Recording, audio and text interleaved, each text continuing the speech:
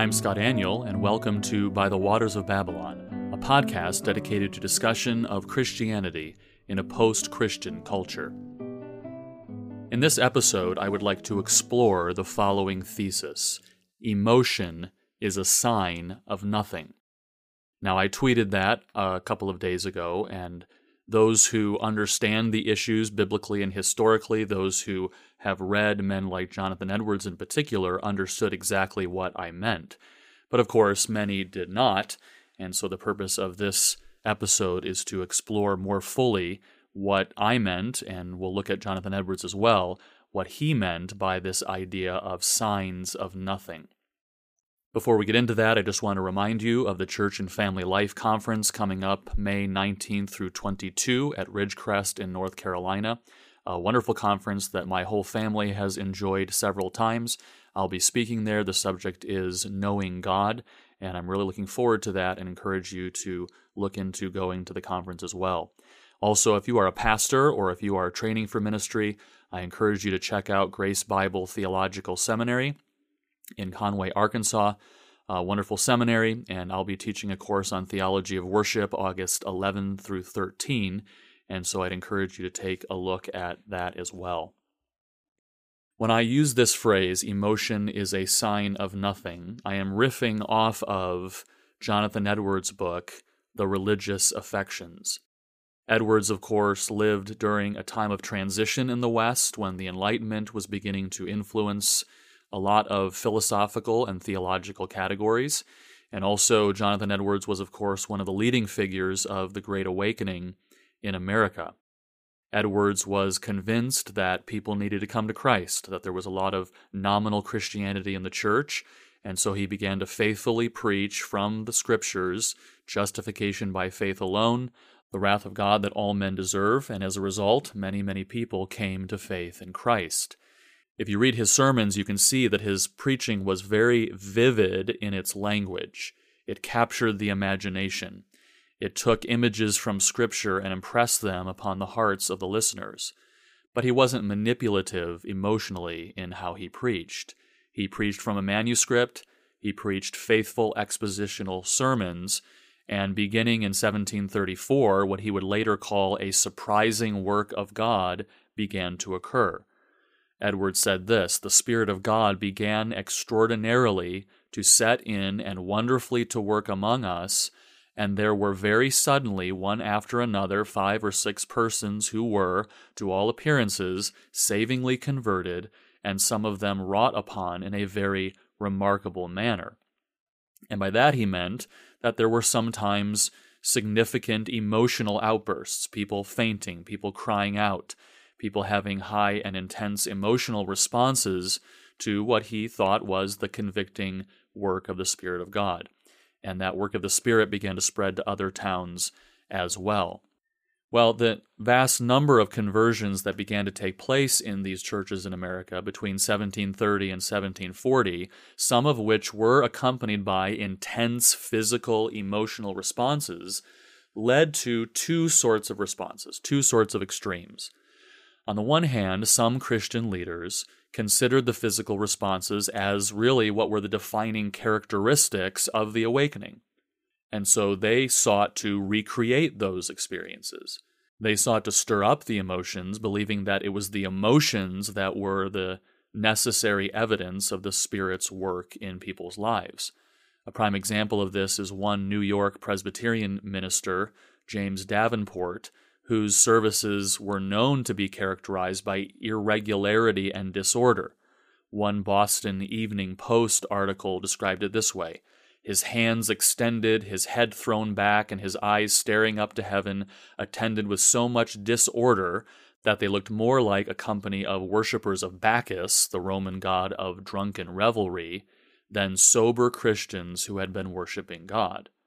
So that was one extreme. People began to try to recreate the revival through emotional excesses. But other leaders rejected the validity of the awakening altogether because they saw that what was happening as merely excesses of emotionalism. People like Charles Chauncey were influenced by Enlightenment rationalism and therefore argued that the revival was just the work of overzealous fanatics. But both of these responses, right during the upswing of the influence of the Enlightenment, came as a result of a newly growing secular understanding of emotion. And I would argue that most today have also been influenced by this post-Enlightenment, really Darwinian, secular understanding of emotion, which has muddied the waters when we discuss this issue. A significant philosophical shift occurred during the Enlightenment. Of course, many did, but one of those was the emergence of the naturalistic category of emotion. When theologians and philosophers prior to the Enlightenment, prior to the Age of Reason, talked about human sensibilities, they didn't use the word emotion. That's a new word. They used more nuanced categories of, on the one hand, the affections of the soul, things like love, joy, peace, the fruit of the Spirit, etc. And on the other hand, the other category was the appetites or passions of the body, things like hunger, sexual desire, anger, and so forth. We find these very categories in the New Testament. New Testament authors used Greek terms, Greek metaphors really, to describe these categories. They used the metaphor of the splankna, which is the chest, to designate the noble affections, things that we ought to pursue as Christians, and the koilia, the belly, for the sort of base appetites. They're not evil, they're not wrong, we'll talk about that in a moment, but we must not allow them to control us. So, for instance, Paul urged Christians in Colossians chapter 3 to put on the splankna, the affections of, and notice the characteristic of these, compassion, kindness, humility, meekness, and patience. But in Philippians 3:19, Paul described the enemies of Christ as those whose God is their belly, whose God is their koilia, their physical appetites. So this New Testament way of understanding human sensibility really dominated Christian thought and philosophy from the early church, the patristic period, all the way up through the Reformation. The affections were the core of spirituality. That's what is to be nurtured, developed, encouraged. These are inner spiritual realities. But the appetites, while not evil, in contrast to Gnosticism, again, we'll talk about that in a moment, must be kept under control lest they overpower the intellect. Theologians influenced by the Scripture believe that the Bible taught a holistic dualism. There is a dualism between spirit and body, but there's also a unity. The material and immaterial for man made in the image of God are combined to compose who we are. And so while the body and the spirit are both good and constantly do interact and influence one another, and physical expression is part of the way that God created us, biblical worship, biblical spirituality should aim at cultivating both the intellect and the affections, but at the same time calming and keeping under control the passions. In contrast to this pre-modern way of thinking, the purely naturalist environment of the Enlightenment created a new psychological category that philosophers called emotion. Emotion is this non-cognitive, purely physical, involuntary feelings that usually more corresponds to the appetites, the koilia, the belly, the feelings. But unfortunately, because of the influence of the Enlightenment, we lost a category for describing biblical spiritual affections. And so today, people who look at the New Testament, for example, and see words like love, joy, and these sorts of things like the fruit of the Spirit, or see descriptions of responses of the heart, don't have a category to describe that. We've lost that spiritual category of the affections. And so we typically just use this sort of nebulous, squishy word, emotion. Well, that's exactly what was happening in Edwards' day. That was the beginning of it, when this confusion was beginning to happen. And Edwards' reply in his book, particularly The Religious Affections, was to emphasize the distinction between religious affections and physical responses. which was nothing new. He was simply articulating New Testament teaching and the teaching of theologians and pastors and philosophers all the way from the New Testament up into the Enlightenment. Edwards defined religion, biblical Christianity, as consisting in the affections. Christianity is not merely an intellectual thing. It consists in great part, Edwards argued, in the religious affections, but he insisted the religious affections may or may not manifest themselves in external feelings or expressions. The bodily feelings might come as a result of spiritual affections, but they might not as well. Here's what Edwards argued. He said, the affections and passions are frequently spoken of as the same. He saw that these categories were being blurred in his day. But then he said, there is a difference between them, and here's how he defined them. Affection is a word that in the ordinary signification seems to be something more extensive than passion, being used for all vigorous, lively actings of the will or inclination. So our affections are spiritual impulses of the will. They are what move us to do what we know in our mind is right. Just knowing the right things doesn't influence us to do the right things. We need to cultivate the spiritual affections for what is true and right and beautiful, and that moves our will, our inclination to do what we know is right. Edwards continues, but passion, for those that are more sudden and whose effects on the animal spirits, by that he just means adrenaline, physical feelings, the chemical responses of our bodies that really are no different than animals. He says that passions have effects on the animal spirits, the physical feelings that are more violent, and notice this, and the mind more overpowered and less in its own command.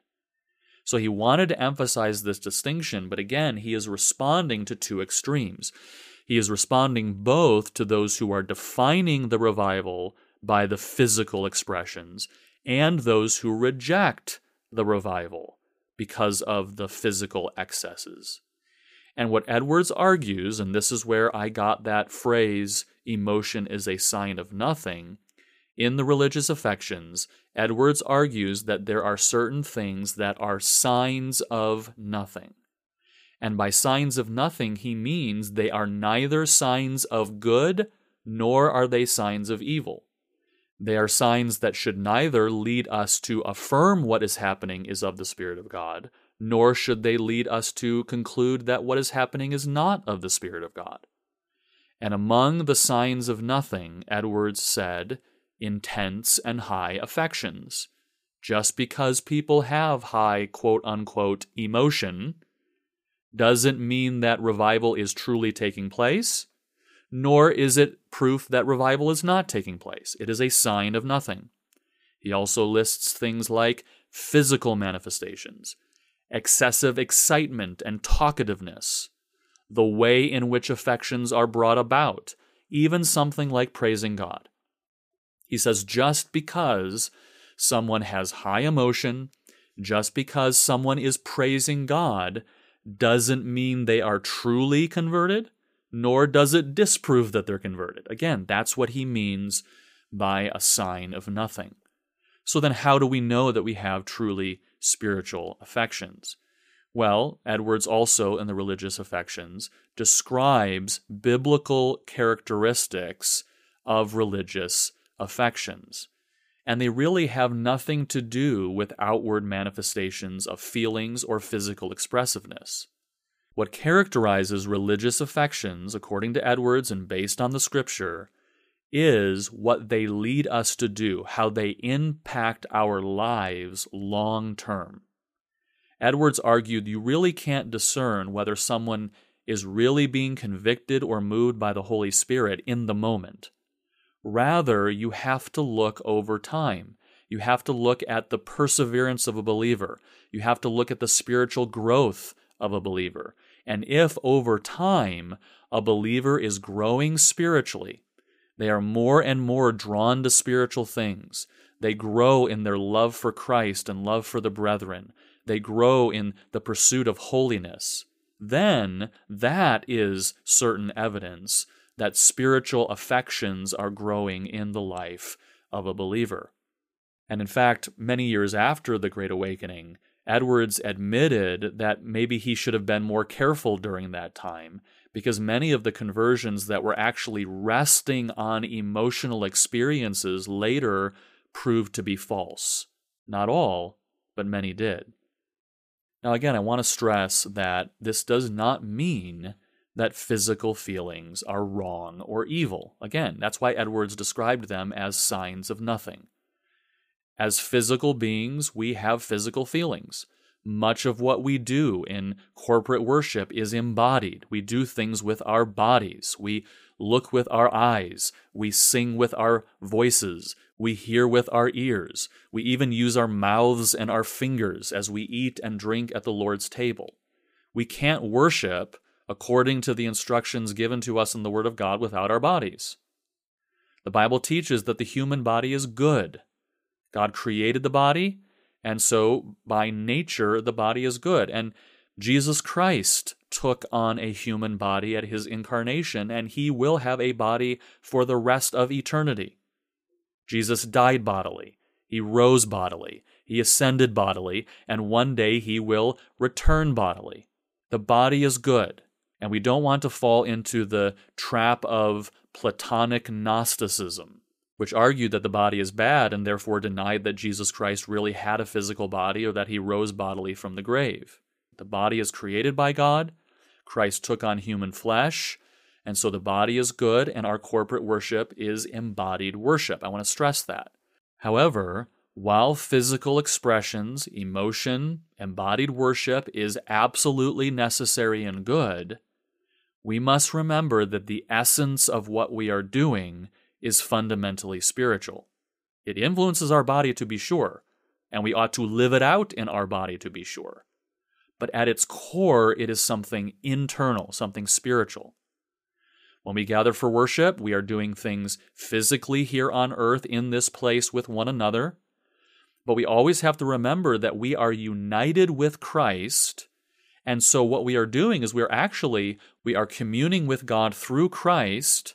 But as Ephesians chapter 2 teaches, we do so in the Spirit. Our communion with God is not something that we in this present age see or physically experience or feel. Our communion with God is in its essence spiritual. And this is why Paul says in Colossians chapter 3 that we must seek the things that are above, where Christ is seated at the right hand of God, and we are in him. Set your affections on things that are above, not on things that are on earth.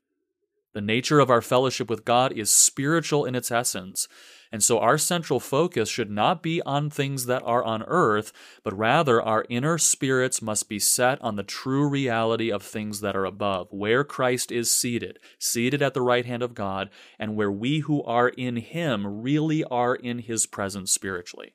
The implication then is that, again, the essence of our fellowship, our communion with God, is not physical, it is spiritual. We can even see this in Colossians 3, where Paul discusses singing a few verses later. He commands us to verbally sing, that's a good thing, to literally make melody with our vocal cords, but the singing itself is a sign of nothing. The singing itself is not really the essence of our communion with God. He identifies the essence of what we're doing at the end of verse 16 when he says, with thankfulness in your hearts to God. We are to set our hearts on things that are above, and now he is saying that our physical verbal singing is an expression of our hearts to God. It flows out of the essence of our worship, hearts that are directed toward God. The physical act of singing alone is a sign of nothing. Singing is not, in its essence, worship. Anyone can sing. Unbelievers can sing. Our physical, vocal, and instrumental music, along with any physical emotions we might have, is to be an expression of the true essence of our worship, hearts directed toward the Lord. Plenty of people do the physical stuff without truly worshiping. Plenty of people sing, do things with their bodies, have emotional experiences, and they are not actually worshiping. It is a sign of nothing. But the problem is, as physical beings, we naturally tend toward defining the essence of our communion with God in physical terms. We want to have access to the presence of God through Christ and the Spirit. We want to have communion with God, but we want physical proof of these biblical realities. We want to be able to feel God's presence. We want to tangibly experience communion with God. And so when we're asked, how do you know that you've worshiped? We want to be able to say something like, I felt God. I experienced His presence. But we have to remember, while we are truly worshiping in God's presence through Christ, it is in the Spirit, and it is not yet a physical reality. One day it will be a physical reality. When Christ, who is your life, appears bodily, then you will also appear bodily with Him in glory, Colossians 3:4. But that time has not yet come. We are already there spiritually, but not yet bodily. And this is why faith is so necessary for drawing near to God for communion with Him through Christ. Faith is the assurance of things hoped for, the conviction of things not seen. We need faith as we draw near to communion with God, because even though we know that we have access to the presence of God in the real temple of heaven in Christ, we can't see it, we can't see God or feel God or experience God with any of our physical senses. Our communion with God is at its essence spiritual. And so we come with assurance and conviction that when we draw near to God through Christ, we are actually in His presence, even though we have no tangible physical proof. We do physical things and we have physical emotion, but those are signs of nothing. And when we're asked, how do you know that you've worshiped? We ought to answer, I know that I've worshiped because I drew near to God through Christ with a sincere heart in full assurance of faith. Our assurance that we've worshiped, or our assurance that we've had some sort of spiritual experience with God, is not based on anything physical. It's certainly not based on just simply doing our duty, but it's also not based on any kind of feeling or experience, which again are signs of nothing. And this is where there is a gross misunderstanding today, particularly influenced by 19th century revivalism and then 20th century Pentecostalism. Christians today expect to be able to tangibly feel the manifest presence of God when they worship. For overt Pentecostals, it's through visible displays of His glory, miraculous gifts, these sorts of things. But for most evangelicals, we want to experience some sort of emotional rapture. The goal of music and the worship leader is to usher worshipers into the presence of God in heaven, where we can feel God, where we can experience God. But this is a serious misunderstanding of the nature and essence of our relationship with God and the essence of worship that must be corrected. And I would encourage you to get my 2 latest books, Biblical Foundation of Corporate Worship. The final chapter deals with this subject extensively, and then Change from Glory into Glory, the liturgical story of the Christian faith, in which I trace how this has shifted and changed over time in church history. We desperately need to recover our understanding of the nature of our relationship with God as drawing near by faith to communion with God through Christ, who is seated in the heavenlies, and we are in Him by the Spirit, but we do so again by faith, believing these things to be true, even though we don't have any physical proof of them. Physical feelings and embodied worship are good and necessary things, but they are signs of nothing. Anybody can do that. The only true sign that we have worshiped, the only true sign that we have been convicted by the Holy Spirit, the only true sign that the Spirit of God is working in our lives is long-term, progressive spiritual growth in the life of a believer. Thank you for listening to By the Waters of Babylon. Please subscribe on Apple Podcasts or other podcasting services, and if you enjoy the podcast, please give us a rating. You can find me on Twitter at twitter.com/ScottAniel. I blog at g3min.org, and for articles, audio, and speaking itinerary, visit scottaniel.com. Join me next time as we discuss issues related to Christianity in a post-Christian culture.